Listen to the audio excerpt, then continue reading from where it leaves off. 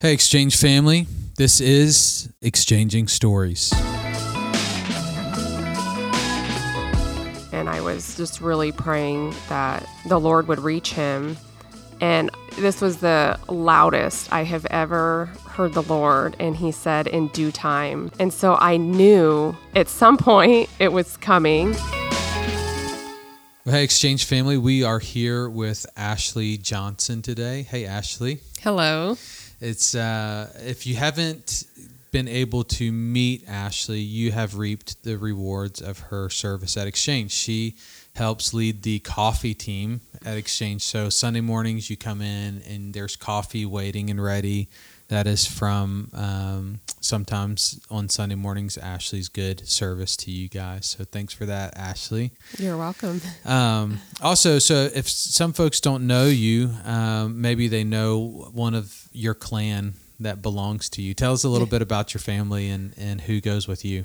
Okay, so I am married to Matt. We've been married almost 19 years. Okay. So we were babies when we got married. Congratulations on that. About to hit 20. Yeah, we're coming up on that. Seems like it's a long time. Yeah, it does. It does. And I have 3 children. Cole is 14, Yep. Kira is 12, and Hattie is 9. Okay. So They're there's great 3 kids too. Yeah, fun kids. Cole will engage anyone and everyone Yes, on he anything. will. You know, so Yeah. you can literally you can not know Cole, I think, and have a 30-minute conversation with him immediately. I think so. I love that about him. Yeah. It started as a baby. He used to wave to everybody, like wanted to talk to everybody in the store. And Yes. Yeah, that's him. Yes. So he's got lots of stories and lots of fun interactions, and the girls are incredible too. And you guys have been at Exchange, 5 or 6 years, something like that? Yeah. Okay. Yeah. And just kind of lived in Rollsville at the time. You guys have since moved out to a farm. We have, yeah.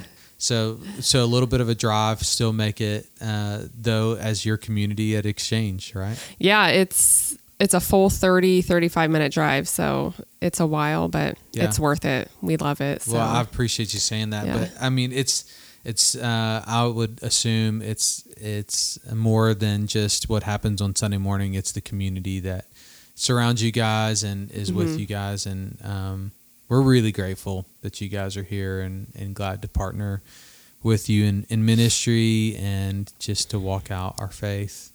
I wanted to talk a little bit about your faith today and kind of the trajectory of living out that faith. So for some of us that don't know your story, tell us a little bit about your faith journey and how you met Jesus. Okay. I was brought up in a church. My dad became a believer before I was born. I think my mom was pregnant with my older brother, and my mom was not a believer, so he took us to church. We went to a Pentecostal church, and it was very rule-oriented and very strict. And my dad was also very strict. And, we went to church. He was gone a lot. He was a truck driver, but every week he was home. We went to church, but it wasn't lived out in the home. So there was a lot of confusion as I got older about all the rules and the just the control that surrounded the church. I felt a lot like I couldn't live up to the standards. Just a lot of guilt, as a child, of feeling like I wasn't going to go to heaven and being fearful. So as I got older, I didn't understand a lot about God and who he was. And my parents got divorced when I was 14, and we quit going to church. And I knew I always believed in God, but I did not have a relationship with the Lord. And when I met my husband when, I was 18. Okay. And shortly after we started dating, I had a desire to go back to church. And I guess we were probably closer to being married by that point, and we started visiting churches. And we visited a lot of churches over the years, and we just never found a church that we were comfortable in. or for one reason or another, one of us wouldn't be comfortable in the church. Yeah. And when we lived in Arizona prior to moving here, and we did join a church there that we were more comfortable in. My husband was brought up in a Presbyterian church. Yeah. So that was a church he was most comfortable in. And we enjoyed that, but I felt like I was missing this conviction that all these other friends I had were walking around with. I was trying to get involved in different Bible studies. After I had children, I attended MOPS, and I had a lot of Christian friends that just, they were filled with the Spirit, I can tell, and I was missing that. I didn't have that. It just seemed like a disconnect between maybe what you knew about God and the relationship aspect. Yes. Yeah. I felt like I was seeking.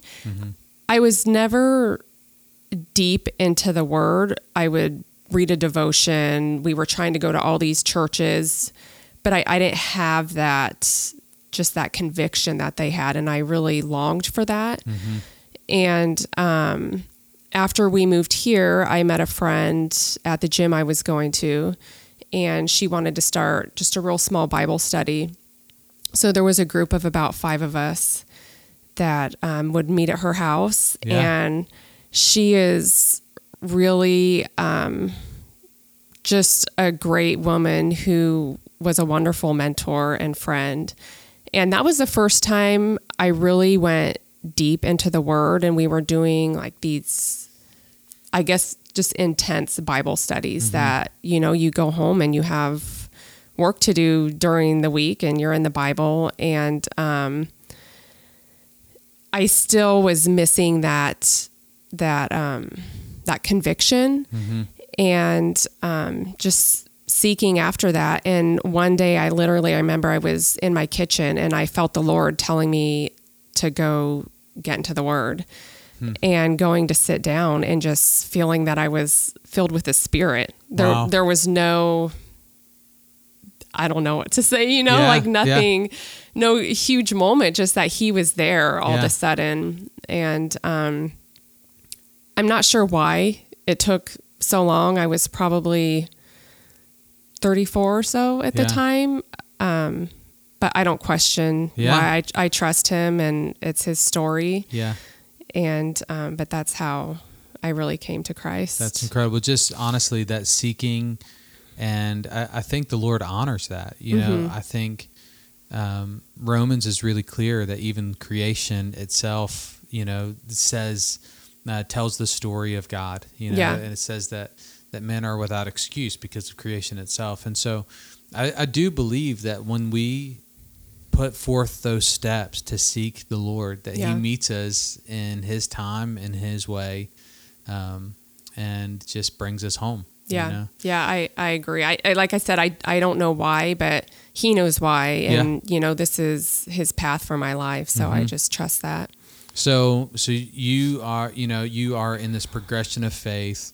You're hearing from the Lord. It's something that you desperately desire in your life, even for your family.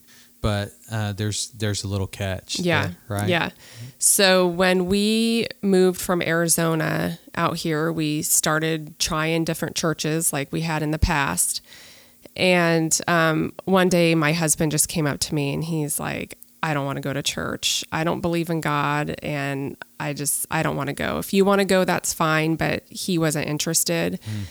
And we honestly had never, it seems silly, but it wasn't something we talked about because I wasn't living out my faith when we were younger. And so we just kind of came into this, and I was the one that wanted to go to church, and he grew up going to church, and that's just what you did. Yeah. So we had never really had a discussion about it. So that's a big shocking conversation to you, I guess. That was big. Yeah. That was prior to my conversion when this was about 10 years ago. So I decided I didn't want to go to church without him. I just felt like I would be living this different life that he wasn't a part of, and I didn't want that for us. So I figured I would just continue reading my devotions and praying and going to Bible study, and that would be enough. Mm-hmm. And during that time, that was enough. But after I did come to faith, I had a really strong desire, like I needed to be in church. Yeah. And I told him that, and he said, that's fine. He supported me. He didn't want to go. He would probably come occasionally, but he wasn't really interested in going regularly. So that was hard because, again, I didn't want to live this life without him. I was afraid there would just be a disconnect between us. But I went anyways because I felt like the Lord was calling me and I had to go. Yeah. And I knew a couple friends at Exchange, and we live close by, so that's how I got there. Yeah. Mm-hmm. And how soon after that did Matt start coming with you? Because he came for a long time. Yeah. Right? So he came. I pretty much came by myself for I think close to a year. Yeah. He would come occasionally, and this was the first church we had ever gone to where people knew he wasn't a believer. Mm-hmm. So I think that really helped him feel comfortable, like he didn't have something to hide. Yeah. And that he was just accepted, and that he, people were, I think, just impressed maybe that he was coming anyways and being supportive. Yeah. And then it was about a year later. It's kind of funny because my in-laws are not believers, and they were visiting us, and I had said something about this church I was going to, and it was brought up that Matt wasn't going, and his dad pulled Matt to the side and was wondering why he wasn't going. And, that's what you do. You're a family man and you go to church with your family. And so that's when he started coming regularly with us. Yeah. At the request of someone who isn't a believer. Right. Yeah. Right. Yeah. That's incredible. And so he starts coming. Yeah. He still doesn't believe in God. Right. Yeah. So what's that like, as a wife? Mm-hmm. Obviously Scripture deals with this. I mean, it's not like it's uncommon, right? Yeah. There's even instructions in Scripture for women, for wives who have a husband that's a non-believer, you know? But also for many, there's a tension there, as you already said, in a hope, like a desperate hope that he will, and so what was your strategy? What was your prayers like? Like what was your, did you feel the pressure to be perfect, in marriage so that you would woo him over, I mean, what was, just tell us what that was like, just hoping that your husband's going to come to the Lord. Yeah. So it's definitely hard because you do desperately, want your spouse to be a believer. You want them to go to heaven. And, thinking of the church that I grew up in, which was very, they talked about hell a lot, and, just to have this image in your mind of what that is. And of course, not wanting a loved one to go there. Yeah.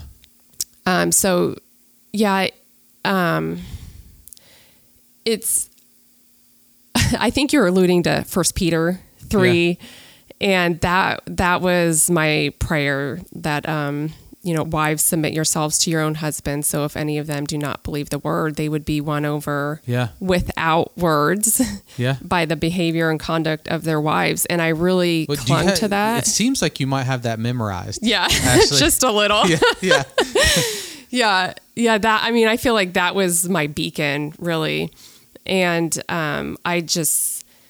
a lot of deep prayer, because we had also been put in situations many times where we just felt this pressure of different pastors who'd even come to our home and said, would you like to come to Christ right now? Mm-hmm. And I just feel like it doesn't happen like that. Yeah. And so I didn't want to be preachy. I knew that wouldn't work, and that's not what the Bible says either. So I just really prayed very deep and hard about how the Lord wanted me to be as a wife and how he wanted me to conduct myself. And right alongside just praying for him in this desperate way of wanting him to become a believer and knowing that he would have to be really loud in his life. Mm-hmm. I prayed for that a lot. And I actually have this sheet of paper I meant to bring it, but it's all just filled up with the scriptures I would read through. And there's a couple quotes on there. One of them, I believe, is from John Piper, that wives should treat their husbands as if they're already the person God wants them to be. And this paper, I would just get up and I would read over this and pray over this paper all the time. And it wasn't just a 1-day thing or a 1-week thing. It was like constantly I was praying over this and just really seeking him and how he wanted me to be the best wife I could to him. So that was my main way of, dealing with how hard it was. 'Cause it really, it's really hard to have a different worldview than your spouse. Yeah. And I'm sure, obviously I think scripture obviously is wise that you would win them without words, because our tendency and our probably our, just the way that we're wired is that we'll talk them into this, or, we'll say enough words for them to realize that this is true. We're right. They need to, understand and respond and all the things. And I just think obviously scripture has this, it seems like it's so correct that you would win them without words. Yeah. But words to them through your prayers though, and those words, like what you're asking the Lord to do, waiting, hoping, longing, and literally like begging the Lord, God, would you do this? Those scriptures that you prayed, like every day, you said. Yeah. And you don't know when or even if it's going to happen. Yeah. And there was a moment, this was probably about 3 years ago. We were in service worshiping, and I had my arm just linked around his arm, and I was just really praying that the Lord would reach him.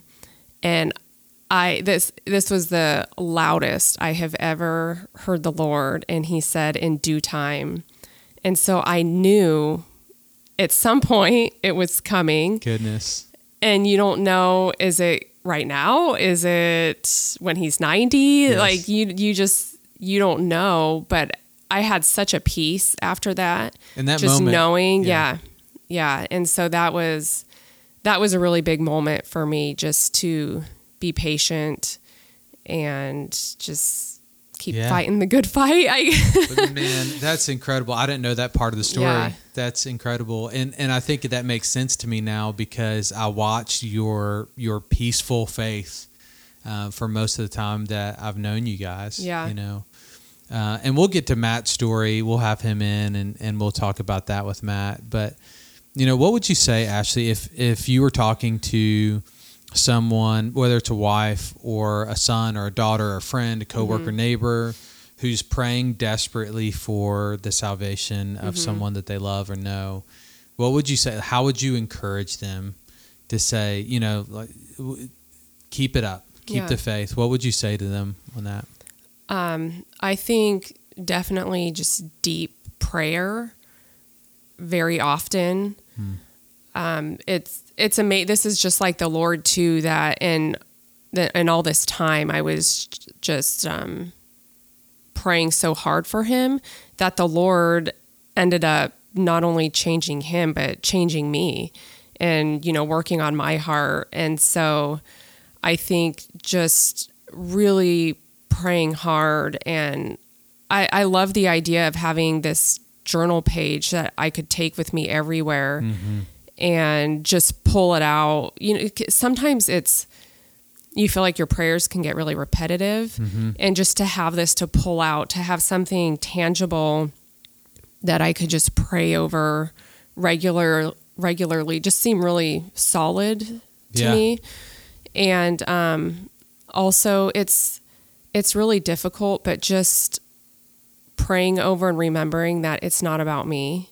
That although this is my life and my husband that I so desperately want to come to Christ, that it's for the Lord and for his kingdom, and to keep the focus on the Lord and what he wants for my life and how he wants me to conduct myself around other people, and just to let his light shine through. That's so good, Ashley. It's so good. I think all of us at Exchange will be able to learn from your story, and I really appreciate you sharing and telling us some of those deep moments of longing and hope and faithfulness. And I think honestly, I think much of Exchange got to experience that moment with you. In Matt's salvation and baptism, and it was just a really beautiful thing, obviously, to Exchange. But I think the Lord honoring your long-suffering patience, waiting, hoping, and peacefully really just surrendering and submitting to the Lord to say, after you said those words, in due time, like, I trust you, I trust you. So thanks for sharing your story today. Exchange, I hope that as you listen to Ashley's story, this propels you to pray for those that you long to see come to Jesus. And so we hope that you'll walk in this story with Ashley, lean into your own story, and we'll see you next time on Exchanging Stories. Thank you.